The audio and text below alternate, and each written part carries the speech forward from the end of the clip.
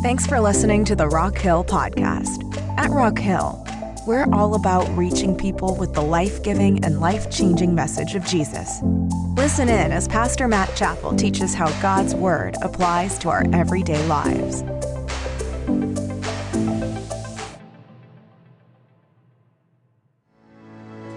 Amen. Thank you so much for being here this morning. You can go ahead and find a seat. And if you have a Bible today, you can go ahead and grab it. And we're going to be in the Old Testament book of Judges. Judges chapter number 7 is where we're going to be. And this is week number 4 in a series that we started a few weeks ago that we're calling Battle Ready. And we're learning how to get ready for the battles of life. And we're studying the life of an Old Testament judge named Gideon. And so far, we've been 3 weeks in the series, and Gideon has not seen battle yet, and that's because he's getting battle ready, and the Lord is preparing him and training him. And I believe that there are going to be some principles this morning that can be very helpful and beneficial for us. Last week, we talked about the ram's horn and the fleece. How many of you were here last week as we talked about the ram's horn and the fleece? We talked about that struggle, that tension between our faith and our fear, our confidence and our confusion. And if you weren't here last week, I want to encourage you to check out that message, and I'll be praying that it'll be an encouragement to you. And this week, we're going to be in Judges chapter number 7, and I want to bring a message today that I'm calling Strength by Subtraction. Strength by Subtraction. Everybody look to your neighbor and say, are you ready? Look to your other neighbor and say, how about you? All right. We had about 50% participation. That's pretty good. Pretty good. Let's do this. As we read Judges chapter 7, let's do this. I know it's been a little up and down today, but let's stand together for the reading of God's word today. Judges chapter number 7.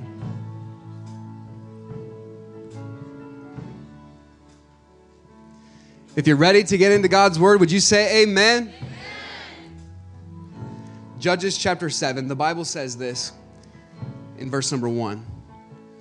Then Jerubbaal, which is Gideon, and all the people that were with him rose up early, and they pitched beside the well of Harod, so that the host of the Midianites were on the north side of them by the hill of Moreh in the valley. And the Lord said unto Gideon, the people that are with thee are too many. Everybody say too many. For me to give the Midianites into their hands, lest Israel vaunt themselves against me, saying, mine own hand hath saved me. Now therefore go to, proclaim in the ears of the people, saying, whosoever is fearful and afraid, let him return and depart early from the Mount Gilead. And there returned of the people 22,000, and there remained 10,000. And the Lord said unto Gideon, the people are yet too many. Everybody say too many. God is saying too many people. Bring them down unto the water, and I will try them. I will prove them for thee there. And it shall be that of whom I say unto thee, this shall go with thee, the same shall go with thee. And whomsoever I say unto thee, this shall not go with thee, the same shall not go. So he brought down the people into the water. And the Lord said unto Gideon, every one that lappeth of the water with his tongue as a dog lappeth, him shalt thou set by himself. Likewise, every one that boweth down upon his knees to drink. And the number of them that lapped, putting their hand to their mouth, were 300 men. But all the rest of the people bowed down upon their knees to drink water. And the Lord said unto Gideon, by the 300 men that lapped will I save you, and deliver the Midianites into thine hand. And let all the other people go, every man unto his place. So the people took victuals in their hand and their trumpets. And he sent all the rest of Israel, every man unto his tent, and retained those 300 men. And the host of Midian was beneath him in the valley. Let's have a word of prayer together this morning.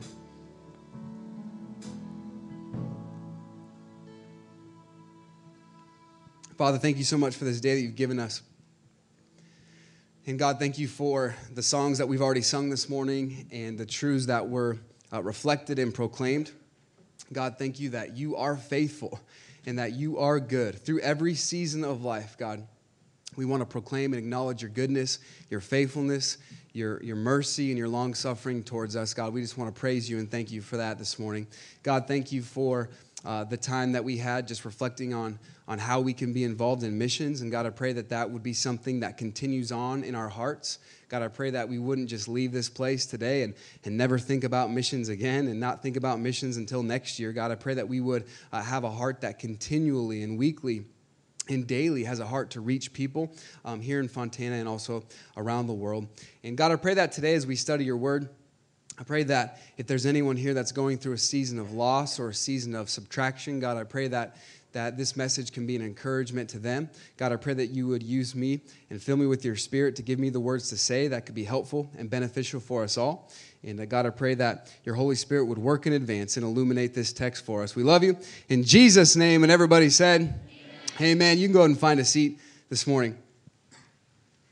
Several weeks ago, Katie was gone. She was out of the house, and I was watching our 3 children, and I was trying to come up with some fun things to do with our kids, and so I decided to take them to Menchie's Frozen Yogurt. How many of you have been to Menchie's Frozen Yogurt? And man, we got some Menchie's fans in the house today, and so we went to Menchie's with the kids, and if you've never been there, they have all different kinds of flavors and all different kinds of toppings. You can kind of just pile it all on there, and Luke and Liv, they were kind of on their own. They were picking out what flavors they wanted, but I was kind of helping Blakely, my youngest daughter.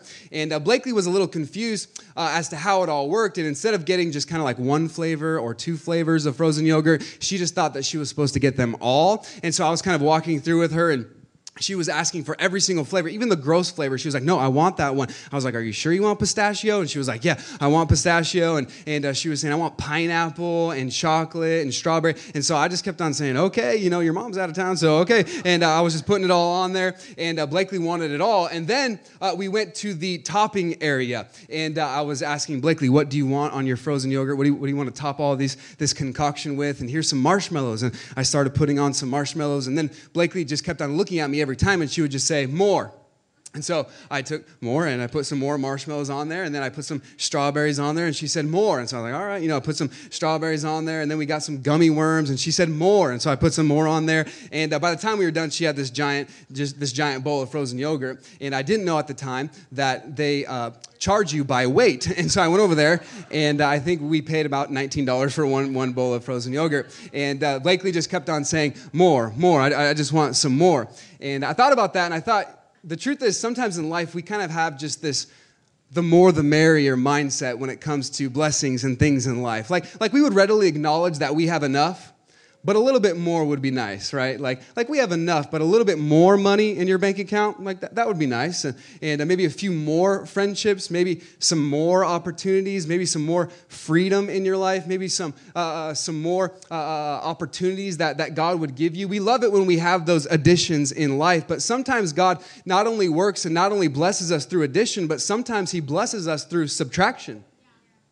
Sometimes in God's economy, it's not the more the merrier, it's less is more. And we come to Judges chapter number 7, and Gideon is finally getting ready for the battle. He has 32,000 troops at his side, and they're getting ready for war. And so they're sharpening their swords, and they're eating their pre-war meal, and they're getting in the zone. They're getting ready for war. And then you know the story. God does something unusual. He comes to Gideon, and he says, Gideon, you have too many people.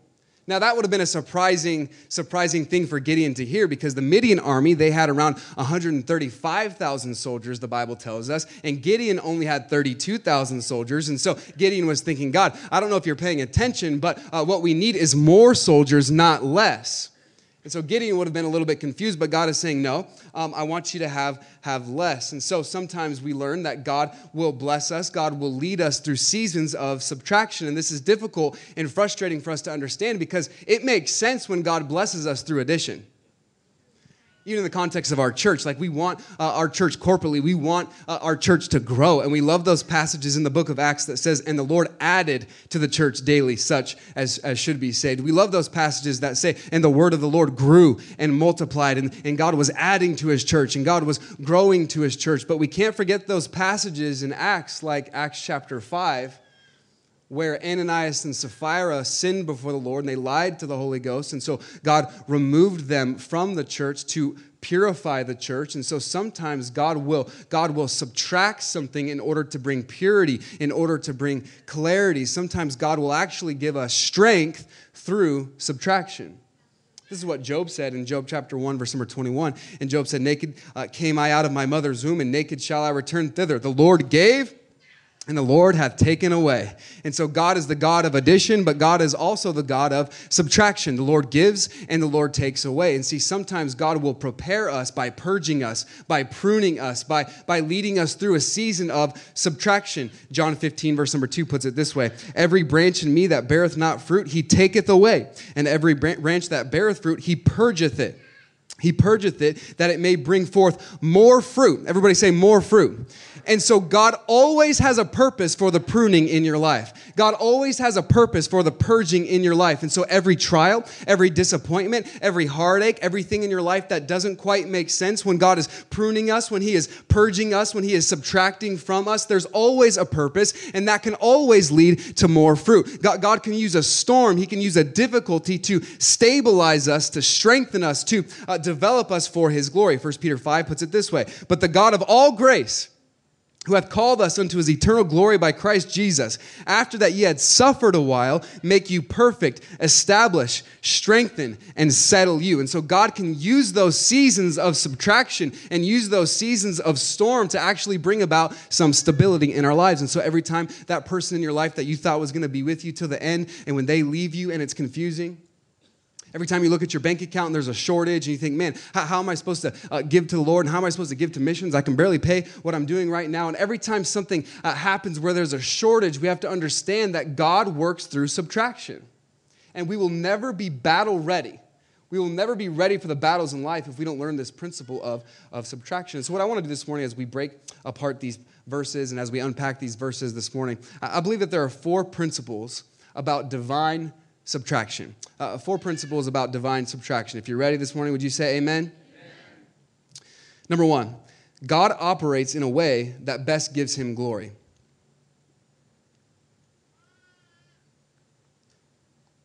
God operates in a way that best gives him glory. Would you notice verse number 1 in our text today?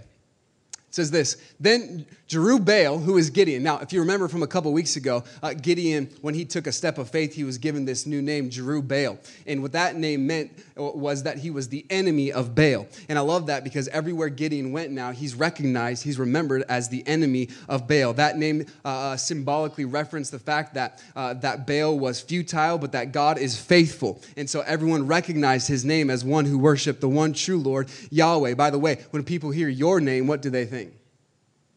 When people hear your name and when they hear about your testimony, what comes to mind? Because here, Gideon now has this name that everyone just knew. Man, this person is all about worshiping the one true God. He is against Baal. So then Jerubbaal, who is Gideon, and all the people that were with him rose up early, and they pitched beside the well of Harod, so that the host of the Midianites were on the north side of them by the hill of Moreh in the valley. Now the enemy, the Midianites who were oppressing Israel, they were gathering together. They were getting ready to attack. They were getting ready to steal and to plummet all of that harvest that they were getting ready to harvest. And so they were going to steal all of that food, getting ready to attack. And notice what it says in verse number 2.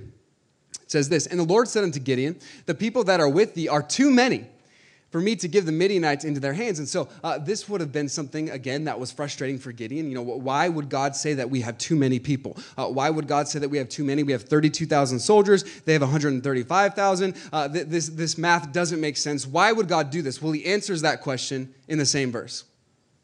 For me to give the Midianites into their hands, lest Israel vaunt themselves against me, and saying, mine own hand hath saved me. And so God says, the reason that you have too many, Gideon, is because I want to make sure that everybody knows who is responsible for the victory. I want to make sure that there's not even any doubt that you could falsely claim ownership for this victory. I want to make sure that everybody knows that the glory belongs to me. See, God always operates in a way that best gives him glory. And so I don't even want to give a chance for your pride to start puffing up. See, our propensity for pride is more dangerous sometimes than we realize. Because we will take the tiniest opportunity to take credit for something, we'll do it. Did you see that? I did that. Did you see that? Oh, that looks good. Yeah, it's because I did it. Any chance that we get, we'll take that opportunity. But I want to remind you that all the glory in life belongs to the Lord. So God says, I'm going to do this, Gideon, so that everybody can know and recognize who is responsible. I don't want there to be any doubt in anyone's mind who brought this victory. God always operates in a way that best gives him glory. C.S. Lewis, he said this, if anyone would like to acquire humility, I can tell him the first step. The first step is to realize that one is proud. And a biggish step, too, at least nothing whatever can be done before it. If you think that you are not conceited, it means that you are very conceited indeed. And so C.S. Lewis says, hey, the first step towards humility is to recognize that you're proud. And our propensity towards pride is great. I was reading a book this week. On an airplane about one of the world's greatest athletes right now that's still alive today. And he was talking about a lot of his accomplishments. And he's not a Christian man, but he was talking about everything that he was able to do in his career and everything that he accomplished and all of his success. And I was reading this. He kept on saying certain phrases that popped out to me. And he kept on acknowledging certain things that I wrote down. He said things like this: it wasn't because God blessed me. It had nothing to do with God or the devil. It wasn't because of anything but my own willpower, my hard work, and my determination. And see, this athlete said, you know what? God had nothing to do with my success. My success was all contingent and dependent upon how great I worked and how hard I worked. And it was because I was determined and I put in the hours and I sacrificed and I did all of this. And see what's happening here in Judges chapter 7. Mine own hand hath saved me.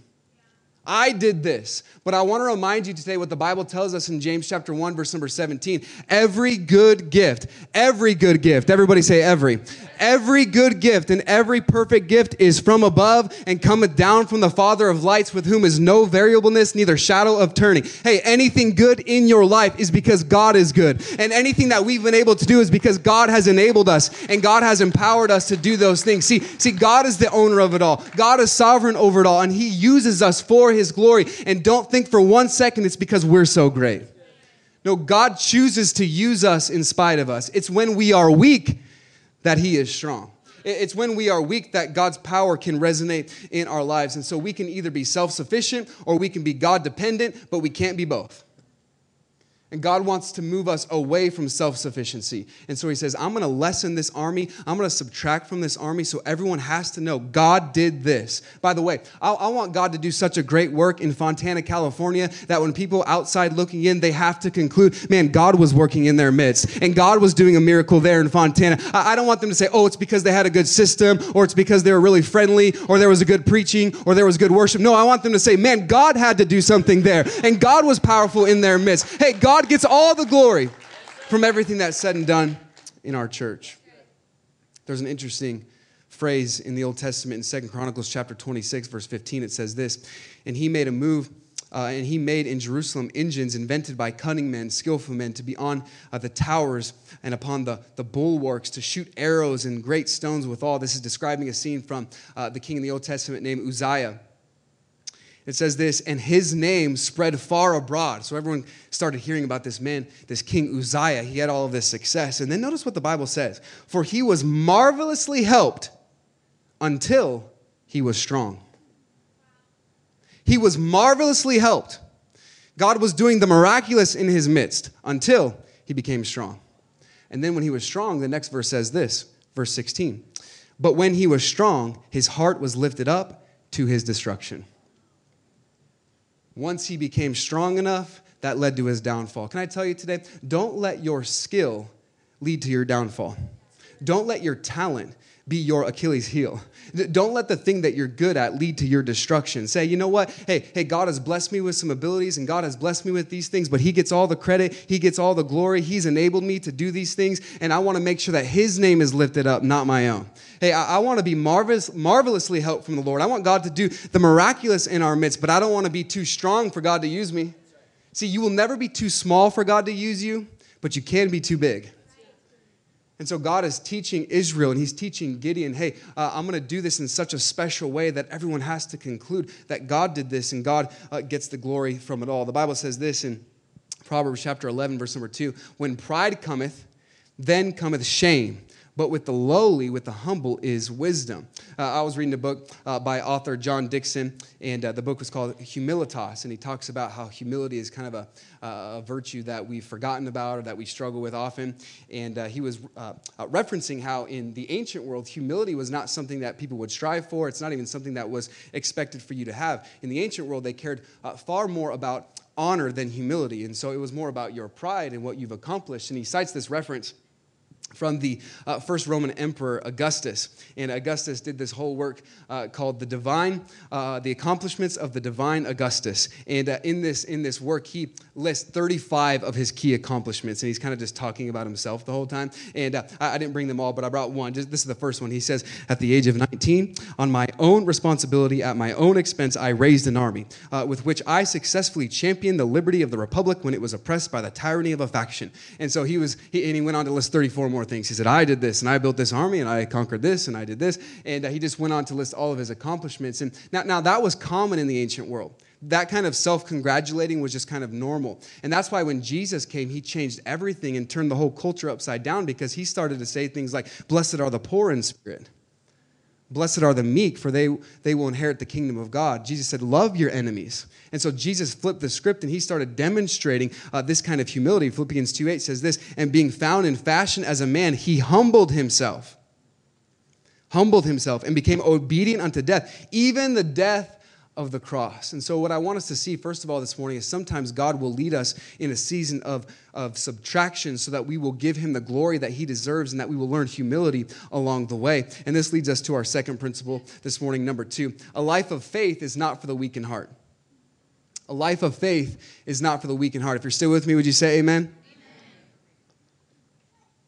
Notice verse number 3. It says this, "Now therefore go to proclaim in the ears of the people, saying, whosoever is fearful and afraid, let him return and depart early from Mount Gilead." And so Gideon says, "Hey, whoever's afraid, if you're getting ready to go into battle right now with these 32,000 people and you're scared, and you're a little bit nervous about the fight, you can go ahead and just go home. And you can go home right now." And so Gideon makes that announcement. And then what happens next? It says this, "And there returned of the people 22,000, and there remained 10,000. And I'm sure Gideon was thinking, "Man, I thought some of you guys were going to be scared, but 22,000? Are you kidding me? Like all of you guys are afraid?" And so he has 22,000 people. They're like, "As for me and my house, we will go home." And so they just leave. They go back home. Now, the law made provision for this in Deuteronomy. And so it wasn't even that they were sinning. The Bible says this in Deuteronomy chapter 20, verse number 8, "And the officers shall speak further unto the people, and they shall say, What man is there that is fearful and faint-hearted? Let him go and return unto his house, lest his brethren's heart faint, as well as his heart." And so it's not even that they were living in sin, but they were living in fear, because the law said that they could do this. And so now we have all of these men that are afraid, and they're getting ready to go back home into their comfort zones. The Bible...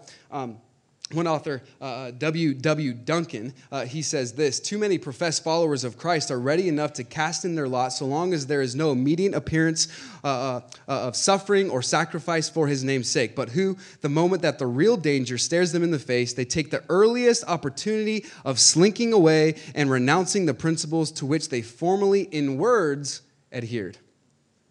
So at the first moment of, man, this is getting a little bit tougher than I thought, they want to quit. They want to throw in the towel. They want to head back home. And we learn a couple things about fear through this passage. One, fear is very contagious. When you get around someone that's afraid, it's going to cause you to be afraid. It's going to cause you to doubt what you're doing. A couple of months ago, our family, we went to a water park. And there were some really big slides that I was trying to get my kids to go on. I was trying to get Liv and Luke to go down these big slides. And they were a little bit too afraid to go. But I finally convinced my son Luke to go on the tallest slide that they had. And so we're walking over there. And then my daughter Liv, she decided, okay, if Luke can do it, then I can do it too. And so we were both walking up to the slide. And we got about halfway up the stairs. And my daughter Liv, she got scared. She started crying. And she was like, "I don't want to do it anymore." And as soon as Luke, my son, saw her crying, he was like, "I'm out. I don't want to do it if Liv's not doing it." And so we walked all the way back down there. And the only way that I could get them to go down the slides is when I took Luke first by himself, and then Liv saw that, everything was okay, and so then she went down the slide as well. But when they saw each other afraid, that fear was contagious. Imagine 22,000 people being afraid. That's going to spread fear around the camp pretty quickly. Those 10,000 courageous men, make no mistake about it, they would have started, "Man, I wonder if we should go back. man, I don't know about this. And so fear is contagious. And when we allow fear to dictate our plans in life, when we allow fear to dictate what we're going to do for God, that's always going to influence the people around us. And so this fear was contagious. But I want you to know this morning that fear can be conquered. Fear can be conquered because sometimes we think about courage and we think about boldness and we think about having strong faith and we think, man, I don't know if I'm capable of that. I don't know if I have that kind of confidence and courage. I worry a lot and I have anxiety. I don't know if I have that kind of boldness and that kind of courage. But I want to just remind you a little flashback to when we first started this series, because when we first started this series, when we first met Gideon, remember, where was Gideon? He was in the wine press. Well, what was he doing in the wine press? He was hiding from the enemy, because at the beginning of the story, Gideon was afraid too. See, but there was a difference. Gideon didn't let his fear keep him from the fight. See, I'm not saying today that you have to leave and say, I never experienced fear. I'm not afraid of anything. No, but we can't let our fear paralyze our progress. We can't let the fear keep us from the battle. See, a lot of times we let fear keep us from doing what God wants us to do. We say, man, I really need to invite my neighbor to church, but it's going to be awkward if I do that. And so we let fear keep us from having that conversation. Man, maybe I should give money towards missions, and maybe I should give my resources towards the local church. But man, if I do that, I don't know if I don't know if I'm going to have enough for my own bill, so I just won't do it. And we let fear keep us from doing what God wants us to do. A lot of times people say, man, I'm really struggling right now. That's why I haven't been in church, because I don't really want people to know what I'm going through. And we let that fear of what people might think keep us from doing what God wants us to do. Sometimes we're so afraid of conflict, we're so afraid of confrontation that we never go to someone, we never apologize, we never bring anything up, and so we're just living in captivity, we're living in fear. But Gideon said, you know what, I might be a little bit afraid, but I'm not going to go home, I'm not going to throw in the towel, I'm going to keep on doing what God wants me to do. And so we see in Judges chapter 6 and verse number 10 that Gideon was hiding, but here we see that there was a little bit more confidence. In Romans chapter 8, verse number 15, it says this. It says this, for we have not received the spirit of bondage again to fear, but ye have received the spirit of adoption, whereby we cry, Abba, Father. And so we have this great access to God, this unbelievable access to God. We come to him as a loving Father. We don't need the spirit of fear. God has not given us the spirit of fear. The Bible says this in Psalm 56, verse number 3, what time I am afraid, I will trust in thee. In God I will praise his word. In God have I put my trust. I will not fear what flesh can do unto me. And so I just want to encourage you today. Sometimes the calling of God on your life is scary, and sometimes the assignment is heavy, and sometimes we're going to be tempted to retreat and to go back home. But I believe today that with God's calling comes God's enabling, and I believe that the Holy Spirit can empower you and embolden you to have the confidence to say, hey, I'm not going back. I'm not going to give up on the fight. Hey, I'm not throwing in the towel. I can do all things through Christ, which strengthens me. And so I'm not going to go back. I'm not going to quit. I'm not going to give up. Whatever God has called me to, that's when I'm going to stand firm. I'm going to stand faithful, and I'm going to move forward, trusting him every step of the way. See, Gideon, he had fear, but he didn't let his fear keep him from the fight. I want to encourage you today, don't throw in the towel. Don't say, man, I don't know if I can do that, and just give up before the opportunity even arrives. 22,000 people left without even seeing, without even knowing what God could do. Gideon's left with 10,000 people. And I wonder if Gideon was a little bit afraid, but I wonder if he was still a little bit confident, because if you study the history of judges, there was another judge named Barak, not to be confused with Barack Obama. And it says in Judges chapter 4, verse number 6, and she sent and called unto Barak, the son of Abinoam, out of Kadesh Naphtali, and said unto him, hath not the Lord God of Israel commanded, saying, go and draw toward Mount Tabor, and take with thee, watch this, 10,000 men of the children of Naphtali? And so what happens in Judges chapter number 4 is God gives Israel this great victory through the judge Barak through 10,000 people. And I wonder if Gideon referenced that a little bit. I know if I was there, I'd have been like, guys, I know we only have 10,000, but God did it for Barak. And if he did it for Barak, he can do it for us too. And I wonder if he used that as a little bit of motivation. Like, hey, God did it before. He used 10,000 people to bring a great victory. He can do it again. But then God subtracts even more as we continue on. Notice the third principle. Number 3, God honors those who remain on guard. God honors those who remain on guard. Notice verse number 4 in our text. And the Lord said unto Gideon, the people are yet too many. And Gideon's like, are you kidding me? I just gave him the whole Barak speech. I just pumped him up with 10,000. And now you're going to tell me that that's still too many? God, they have 135,000. Now we only have 10,000, but we have too many? What do you mean? God's still subtracting. He's still getting Gideon to trust. Bring them down unto the water, and I will try them for thee there. Now, I want you to notice those words, try them, because what happens next, sometimes people have different opinions, and they want to talk about the significance of what happens next, but I think it's important to know that God was testing them. He was trying them. That's what that means. He says, I'm going to prove them. I'm going to test those soldiers, those 10,000 soldiers that you still have. We're going to test them in these following verses. Notice next part of verse number 4.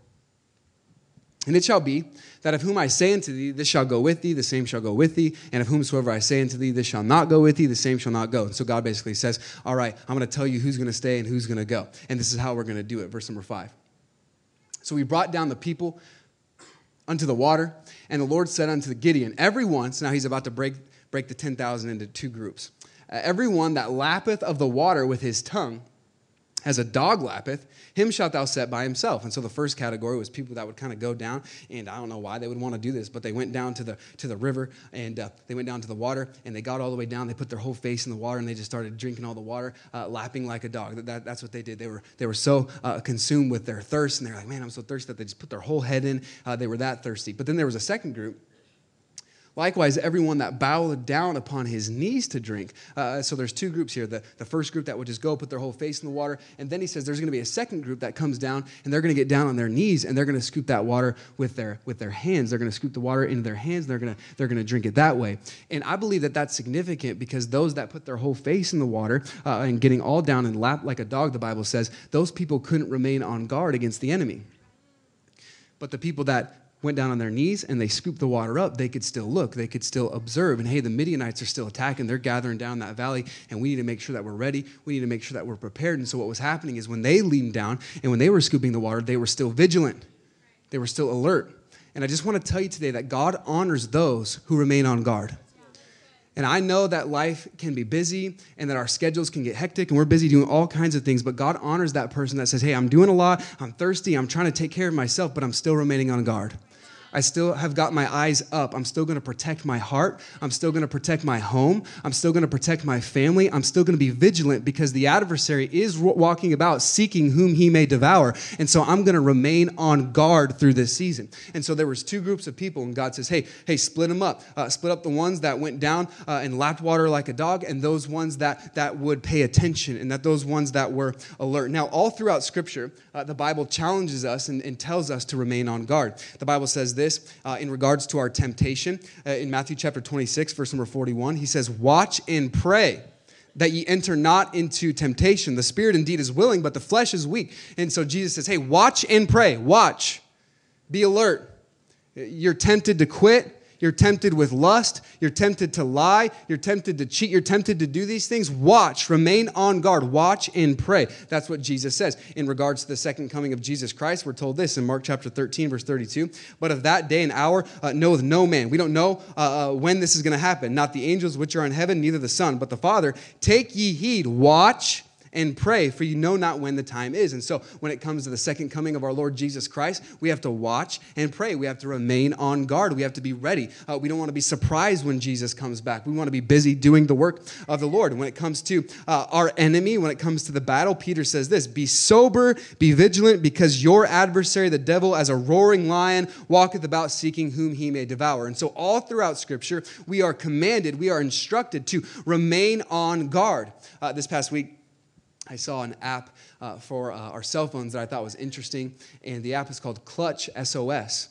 And the purpose of this app, they want to use it on college campuses and different places. And what it does is if you feel like you're in a dangerous situation or kind of a sketchy area and you're a little bit worried about what's going to happen, you can press a button on your phone and it'll send a live audio feed to all of your closest friends and family. And so if you feel like, man, you're in trouble, you can just press that button, Clutch SOS, and that feed will be sent out. But what caught my attention was the slogan for the app.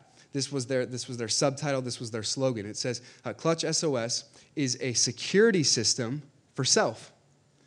a security system for self. And I thought about that, and I thought that is exactly what every follower of Jesus needs to install in their own spirit, in their own life. A security system in our minds, in our hearts, that remains on guard with the content that we allow in, with the content that we consume, with the entertainment that we allow in our households. Hey, I believe that parents have the liberty to say, no, we're not going to watch that in this household, and no, we're not going to go there in this household. I'm going to remain on guard. I'm going to protect what God has called me to protect. And so we need to install that security system. It says, I'm not going to let that content in, because the content that you consume will eventually be the content that you create. And the content that you create will really determine and define your character and your destiny.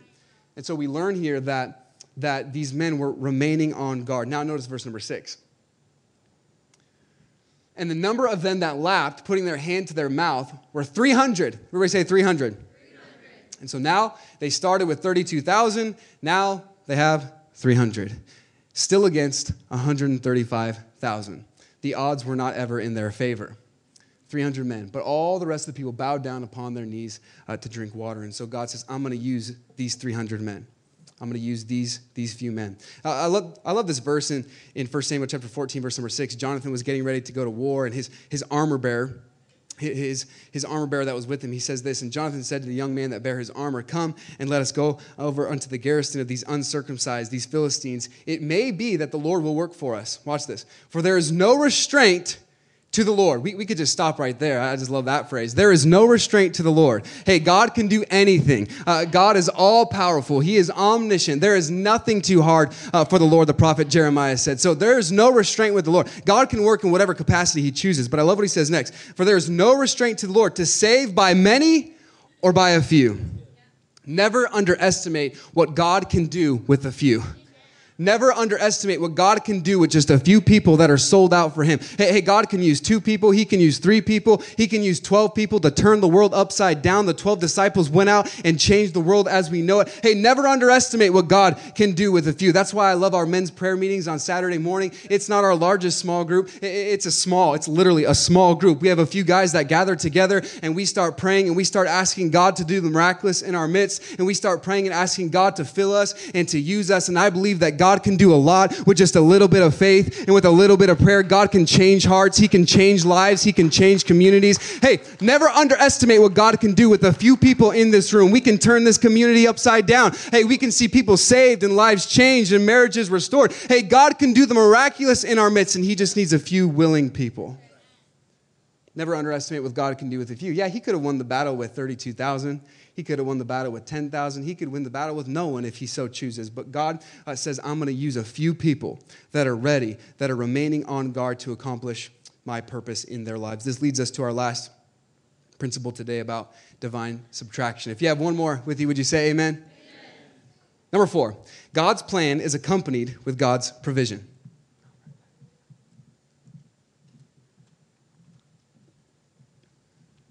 God's plan is accompanied with God's provision. God will undoubtedly equip you in your assignment, and he's going to give you a few things to help along the way.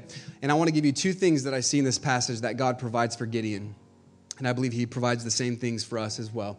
The first thing that I see that God provides is reassurance. Everybody say reassurance. Sometimes a little bit of reassurance is nice in life. A little bit of assurance, a little bit of affirmation. Okay, I'm on the right track. A little bit of that reassurance. Notice what God says in verse number 7. And the Lord said unto Gideon, by the 300 men that lapped, will I save you and deliver the Midianites into thine hand. God says, Gideon, I know I've already told you this. I know I've already communicated this truth, but I want to remind you. I want to give you a little bit of reassurance. I will save you. I will deliver you. I'm going to be with you every step of the way. Hey, you don't have to go to this battle in fear because you can trust that I'm going to see you through it. And he gives them this reassurance. In our backyard, we have a basketball hoop. And my kids love to play in this basketball hoop, but my daughter Liv, she's not quite strong enough to get it all the way up to the hoop every time, and so she gets really discouraged, and she gets really hard on herself, and she'll throw the ball up, and she'll miss, and then what she does is she'll kind of pout for a second. She'll kind of put her shoulders down, and she'll put her head down and say, I can't do it, and she'll get so frustrated, and I said, Liv, you are not allowed to say that. Do not say that you can't do it. You can do it. I said, give her the ball. Try again. Come on, you can do it, and she'll miss again, and I'll say, all right, here we go, and she'll miss again. I'm like, all right, come on, make one, Liv, and I'm like, here you go. You can do it. I'm like, come on, Liv, you can do this. Try again. I'm here with you. you. Hey, don't give up. You can do it. And as you read the word of God, that is exactly what God does for us. He says, hey, I'm with you every step of the way. You can do this. Here's the power of the Holy Spirit. He can enable you. He can empower you. He can empower you to do the impossible. Hey, you can do it. I'm with you. Here's the reassurance that you need. God is with us every step of the way. He is a friend that sticks closer than a brother. And so when we are discouraged, when we are filled with doubt, and when we're filled with fear, we're wondering about the next step in the battle that lies before us. Hey, what we need to do is we need to go to God's word and find some of those promises and give ourselves that reassurance that God gives us in his word. The Bible says this in 2 Peter 1:4, whereby are given unto us exceeding great and precious promises. I love the Bible. The Bible uses a lot of great adjectives. I love that Peter doesn't just say, hey, God's given to us promises. That would be true. I love that he doesn't just say God has given us exceeding promises. He doesn't just say that God has given us exceeding great promises. He says that God has given us exceeding great and precious promises. Hey, the word of God is filled with his promises. And in Jesus Christ, all the promises of God are yes and amen. That means you can take it to the bank. If God said it, you can trust it. And I want to encourage you, when you are going through a season of fear, when the battle is storming, when the battle is raging, hey, you can go to God's word and you can find that reassurance that you need. So God gives Gideon reassurance, but then he gives him one more thing. Let's stand together as I share this last thought. And I want to encourage you in the stillness of this moment to lean into what the word of God says next. Verse 8. So the people took victuals. That means provision. That means food, supplies. The people took victuals in their hand and their trumpets. And I find this interesting. Not only does God give Gideon reassurance, I will save you, I will deliver you, but then he gives Gideon resources. But it's not the resources that Gideon would have wanted or expected. You're getting ready with 300 men, 300 warriors to go to battle against 135,000. It would have been nice if God gave him like some bows and arrows, maybe some bigger swords. Here's a trumpet. Here's a ram's horn that we saw last week. This is what we're supposed to use. Can I tell you today, God knows exactly what you need? Because it wasn't what they wanted. It wasn't the resources that they wanted. They would have wanted bows and arrows and shields and swords and spears. God said, here's a ram's horn. But as you read on in the following chapter, in the rest of this chapter, the way that God delivered victory over the Midianites, spoiler alert, they used the trumpets. They used the ram's horns. God knows exactly what you need, exactly when you need it. God knows exactly how much is in your checking account. He knows exactly how much you have to pay for property taxes. He knows that next test that's coming up. He knows that coworker that just bugs you to death. He knows everything about you. He knows everything that you need. He knows exactly when you need it. And I just want to tell you, God's work done God's way will never lack God's supply. He says, here's what you need. Here's some resources. The Bible says this, 2 Corinthians chapter 9, verse number 8. And God is able to make all grace abound towards you, that ye always, having all sufficiency, everybody say all, having all the sufficiency in all things may abound to every good work. He owns the cattle on 1,000 hills. He owns it all. He's not up in heaven saying, man, I wish I had more to give them. He wants us to trust him. And when God places a ram's horn in your hands, don't look at him and say, why, God? Say, okay, God, I'm going to trust you. I'd like maybe a little bit more money, God, and I'd like maybe a new house. And God, what I need is a new car, but what you gave me is a new opportunity to serve in the parking team. God, I don't know if that's what I was supposed to do, but God, I'll trust you through this. I'll serve and I'll be faithful and I'll do what you want me to do. And God will provide for us. He is a God of provision every step of the way. He says, here's reassurance. Now here's some resources. Take the victuals, take the ram's horns. At the end of the day, Gideon, his whole life could be characterized by learning faith. That's what this is all about, right? 300 men. I have to trust God. I have to have faith. That's what it boils down to. That's why in Hebrews chapter 11, I'll read the verse in just a moment, but Gideon is in what Christians call the hall of faith. It's because he was trusting God. That's what the whole Bible is about, faith. Who do you trust in? Maybe you're here today and you don't know Jesus as your Savior. You don't know if you have a home in heaven. Well, it boils down to who or what are you putting your trust in? You say, I'm not trusting in anything. Well, if you're trusting in yourself, that's the wrong thing to be trusting in. The Bible says in Ephesians 2, for by grace are you saved through faith. It's the gift of God.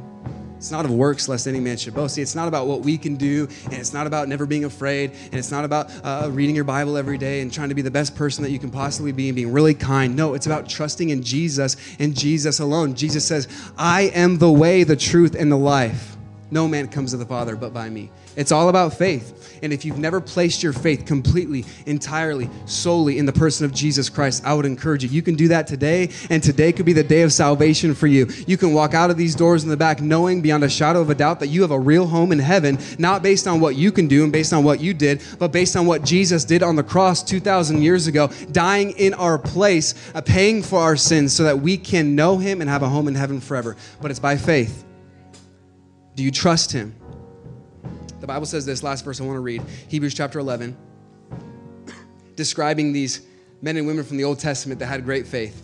And what shall I say more? For the time would fail to tell me of Gideon and of Barak with those 10,000, and of Samson and of Jephthah and of David also and Samuel and of the prophets who through faith subdued kingdoms, wrought righteousness, obtained promises, stopped the mouths of lions, quenched the violence of the fire, escaped the edge of the sword. Gideon, out of weakness we were made strong, waxed valiant in fight, turned to flight the armies and aliens. And so God says, man, I can do the miraculous with just a little bit of faith. Do you trust me?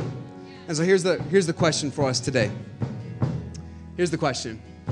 Are you down to your 300 yet? Are you down to your 300? Or if God was out of the picture, would your life look the same? If God was out of the picture, would your schedule look the same? Would your daily life be normal? Or are you at a place where you're down to your 300, where you are living on total dependency on God? God, I can't do this without you. God, I can't make it another day without. I need you in my job. I need you in my family. I need you in my life. Are you down to your 300? Because there is strength in subtraction if we trust God. Let's bow our heads and close our eyes this morning. Thanks again for listening today. If this message was an encouragement to you, let us know. You can email us at hello@rockhill.church and keep up with all the latest news at rockhill.church or on Instagram @rockhillchurch.